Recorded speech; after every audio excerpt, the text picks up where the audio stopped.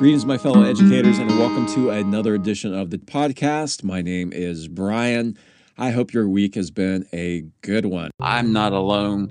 I'm with special guest, friend of the show, Dr. James Huey, or as I like to call him, Uncle James, and he's going to join me here in just 1 minute. I wanted to talk about this past week. It's been a good week. We had parent-student conferences to where the students were leading the meetings and talking about their strengths and some of their challenges. And I'm proud to say that overall, that the environment was positive from the parents. I know a lot with social media and various outlets out there, it seems like the voices of rage are outnumbering the voices of reason. But a lot of the parents that I was able to talk with were very supportive, very thankful for the environment we were providing their child, or positive influence, and how pleased they were with how the school year was going.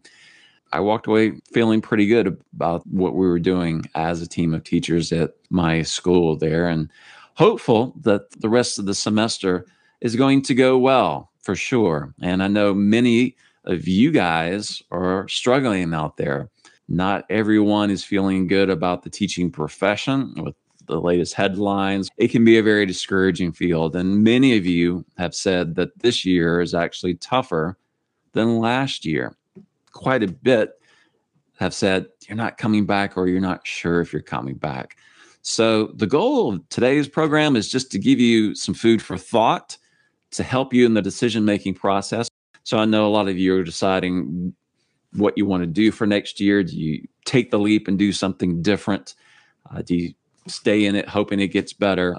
And my guest, Dr. James Huey, is going to help us with that decision-making process and give us some motivation, some food for thought as we attempt to finish the school year. And not just struggling, but hopefully feeling good about what you were able to accomplish and finishing strong. I think that's the end result we all want, whether we come back for another year or decide to leave the teaching profession. Without further ado, I'm going to Dr. James Huey. Dr. Huey is a friend of the program. He's done a couple of episodes, and he has his own podcast, and I'm going to give you the information about that a little bit later. Yes, he's a podcaster himself, and he's in his 80s, believe it or not. Amazing. And he's got lots of wisdom to share with us. Gray hair to prove it. Uncle, let's talk about your teaching journey, and how did you wind up as a teacher in your own classroom many decades ago? It was an indirect route, and once again shows that in spite of one's plans for life, sometimes life takes you on a different route. I was going to college, and I needed money in order to finish. And the state of Maryland said, if you will teach for a year, we will pay for your school and books and all of your expenses for 1 year. Every year that you promise to teach, we'll cover you. So I took them up for 2 years. So I delayed my planning to go to law school. I was determined to be the next Perry Mason. And lo and behold, I got into teaching. And after 2 years, I realized that Perry Mason and I were never going to meet again. So interesting, you didn't go into teaching as this calling, but you saw it as a means to an end to pay off my scholarship. That is exactly right. It was just one of those paths in the road, which is why I firmly believe in the power of planning.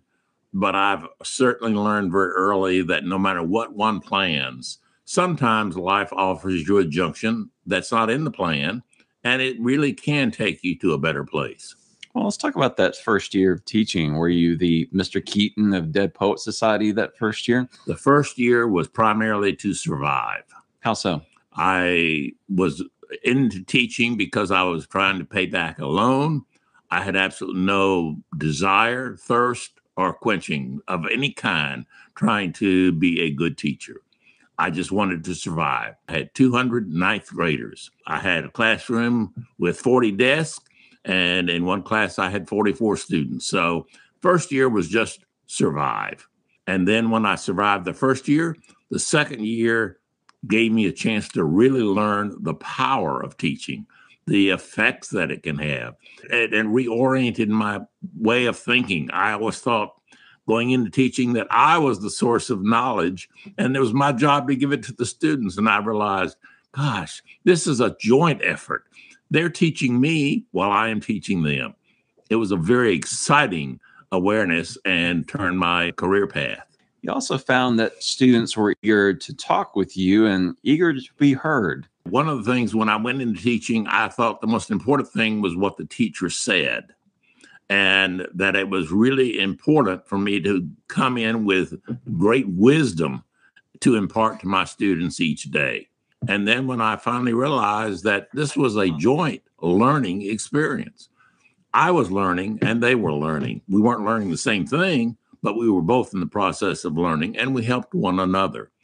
And one of the things I found with students is they have been subjected to teachers who wanted to talk, but very few of them wanted to listen to hear what they needed to learn or how they were going to adapt to the current stresses in their lifestyle. How do you define true listening? Someone who can understand the total package, not only the words, the voice, the body posture, the ability to interact, the ability to repeat back what was said, the ability to minimize the interjection of interpretation. I think listening is being able to care enough that someone has as much knowledge, and probably even in some areas a lot more, than I have a chance to learn from them. I learn when I listen. And what were you finding out as you were listening to your students? That most of them did not have anyone to listen to them. The thing I noticed was that students would make a point to come to my classroom before school, after school, lunch hours. They were interested in talking because I gave them one simple promise. I did not promise answers. I did not promise anything that would indicate, I know what you need to do. What I offered was I would listen and I would do my very best to understand and care about them as individual humans. So you've said this on the program in previous episodes I've had you on, but for our new listeners, you were really big in just establishing a relationship with your students. And one of those strategies that you used to establish a relationship was truly listening to them. Tell us about that, establishing a relationship with students, why you still, even to this day, see that as something that's very important and vital in classrooms. Well, one of the things I learned early was that teaching is a relationship. I had not really thought of that prior to my first 2 years of teaching, but I realized that it is a joint exercise between teacher and student, and teachers can learn and students can teach. So it was very important to be able to get to the point where we could just really be open. We could learn from one another. We could offer to one another. And the most important thing was that we could accept each other with all the pluses and minuses, assets, liabilities that each of us had. So it sounded like it turned into a very meaningful experience for you. Very much so. In fact, I feel so fortunate that one of the things that came out of those first 2 years of teaching was that some of my students still associate and communicate with me and people that I would call dear friends years later. I mean, it has been over 50 years since we were teaching. I was in my early 20s and they were teenagers, and lo and behold, they still find it of value.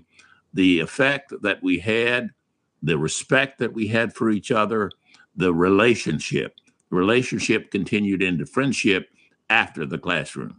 And that's astounding because this is long before text messaging, social media, decades ago. And some of those students are still part of your life today. Very much so. And I think that many times teachers underestimate the effect that they have on students. We have an effect, whether we are offering anything, whatever we're offering, it can be accepted.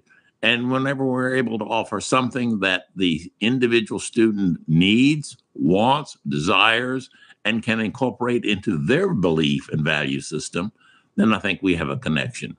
And I think the most effective teaching is when students and teachers can really connect as human individuals. And not every student may be receptive. Oh, very much so. One of the neat things about it is that teachers generally, as a rule, like to help. And I say we because that's generally part of who I see myself as being. But I also learned that not everyone wants to be helped. Not everyone wants input that I can offer, or they may want help in something that I cannot offer. So I don't want to set myself up as being perfect any more than I want to set my students up for being perfect students or learners. So teaching is one of those fields where you can make a difference, yet so many of us are so discouraged as we go into the classroom day in and day out. How did you know when it was time for you to leave the classroom after you were experiencing some success with your students?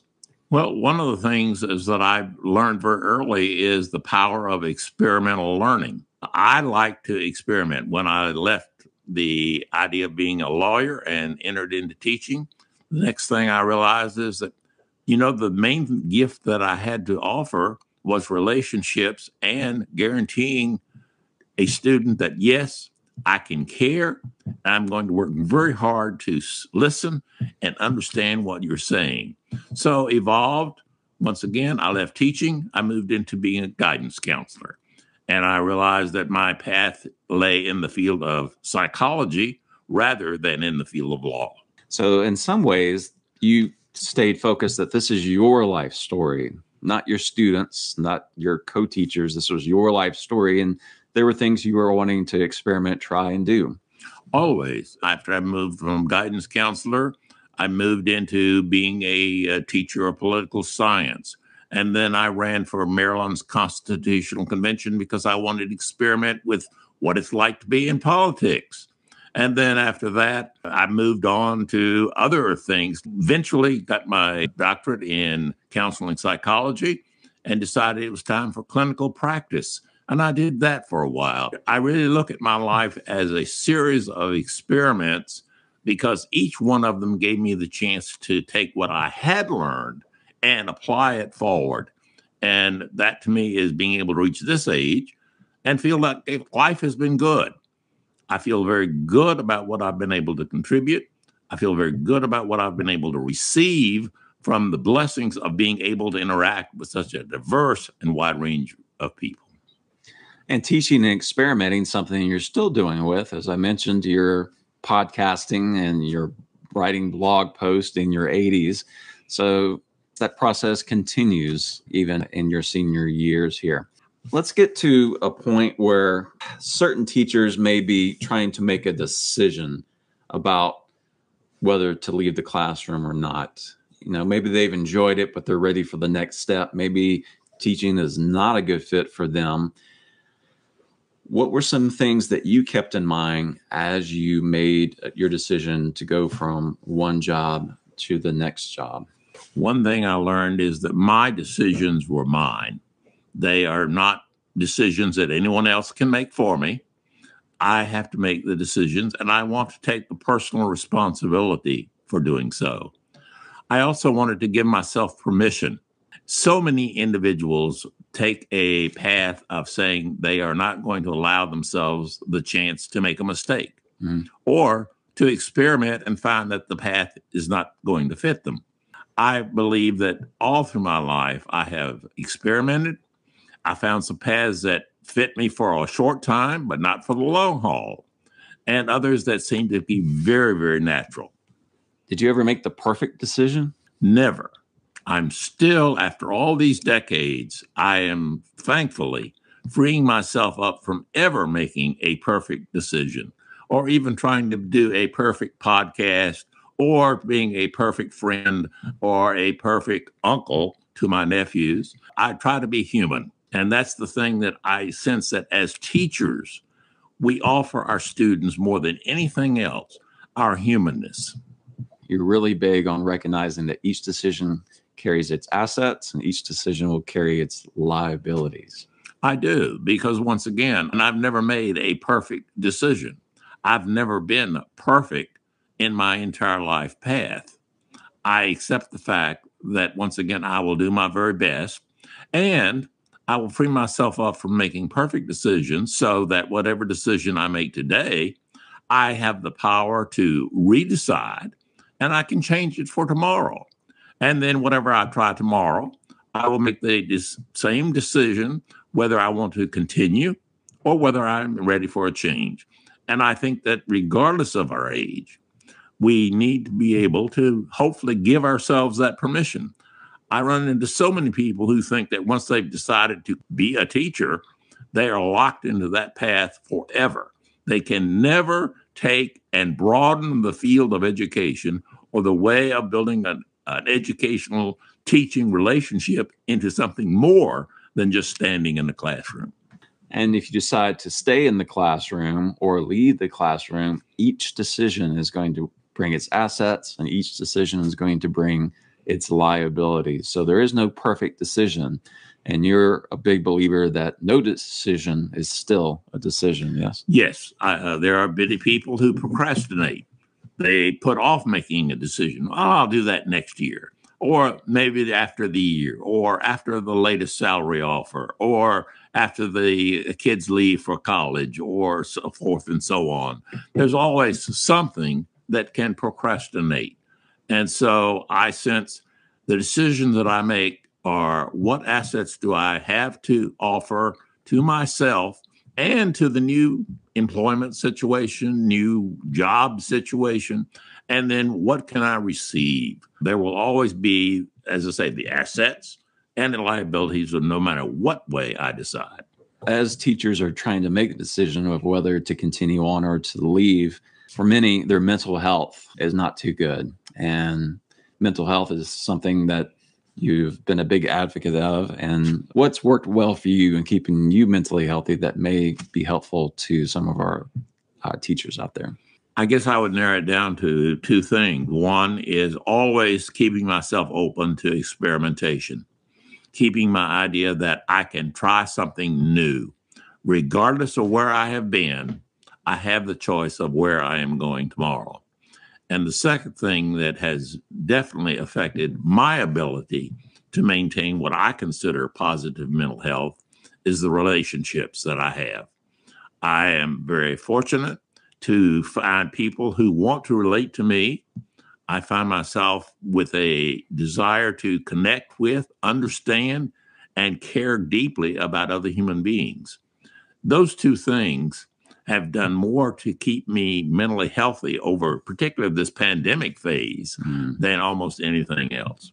What about shifting the magnifying glass or shifting your focus from something that's negative to something that's more positive and staying mentally healthy that way? Well, one of the choices, and we talked about earlier, the choices we have each day. Well, one of the things that I believe is that we have the choice of framing. How do we choose to frame it? Do I get up in the morning with the opportunity of this is going to be a good day for me to interact with X, Y, and Z? Or is this a chance for me to be able to share something that's exciting and knowledgeable to me with other people like my students? Or am I going to wake up with, it's back to the wars?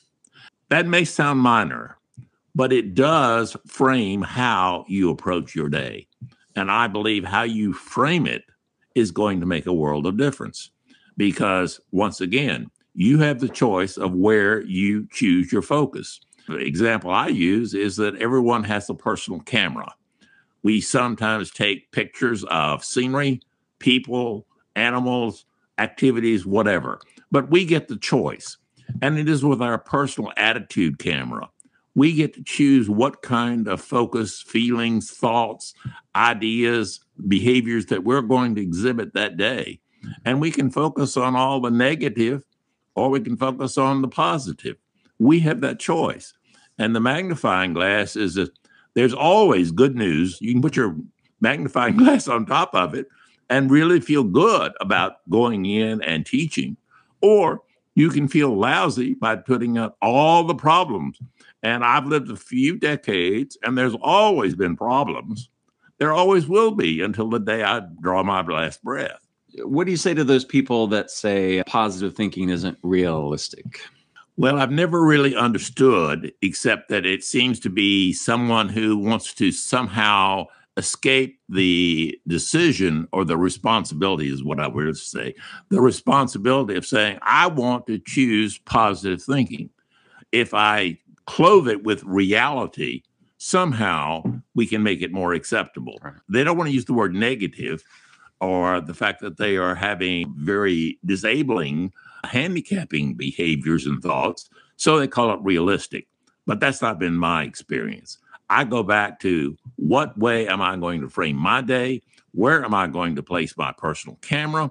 And what is the magnifying? Am I going to focus on the positive things that help me feel better, the ways that help me relate better, etc.? Or am I going to focus on the things that will make me depressed, very anxious, and want to get away from interacting with people? And both those positive things can be just as real as some of the negative things that you're experiencing. It's all how you frame it, is what you're saying. And so there will always be problems. There were problems when I was born. There'll be problems when I die. I have no illusion that the problems of the world are going away. They will be there in some form or fashion. My decision, my power is the ability to choose how am I going to manage them, the choices that I make. So instead of focusing on all these angry parents on various news outlets or waking up and thinking, oh, I've got all these meetings to go to, shift that framing to something that's more positive, something that you enjoy, and an interaction with the student that you're looking forward to. That's something that can help you get through this school year. And you're a big believer at one day at a time, right? Very much so. And I'm a firm believer in that we take personal responsibility for the choices we make. I say that power for positive living is a choice. We choose which way we frame the camera. We focus on the attitudes that self-talk that we do with each other and with ourselves. We choose that. And that's the key thing, is that if I'm sitting here waiting for all the angry parents to disappear, I might as well just give up now and go to my pine box. You do have an impact, teachers, but when it's all said and done, as we said, this is your life story. And maybe you're ready for that next step. Maybe you just need to go to another school. Whatever that is, works best for you. We hope that you take care of yourself. If you want to hear more from Dr. James Huey, or if you want to read his blog post or listen to his podcast, where can they find you? They can go to the good old internet and type in pfpl.us. That's repeated, pfpl.us, and that stands for Power for Positive Living. Well, it's good having you on the show again, Uncle. It's been a long time and pretty amazing for a man in his 80s. So tune in to his podcast. Check out his blog post, pfpl.us. Teachers, hang in there, and we'll catch you on a future episode. Y'all take care.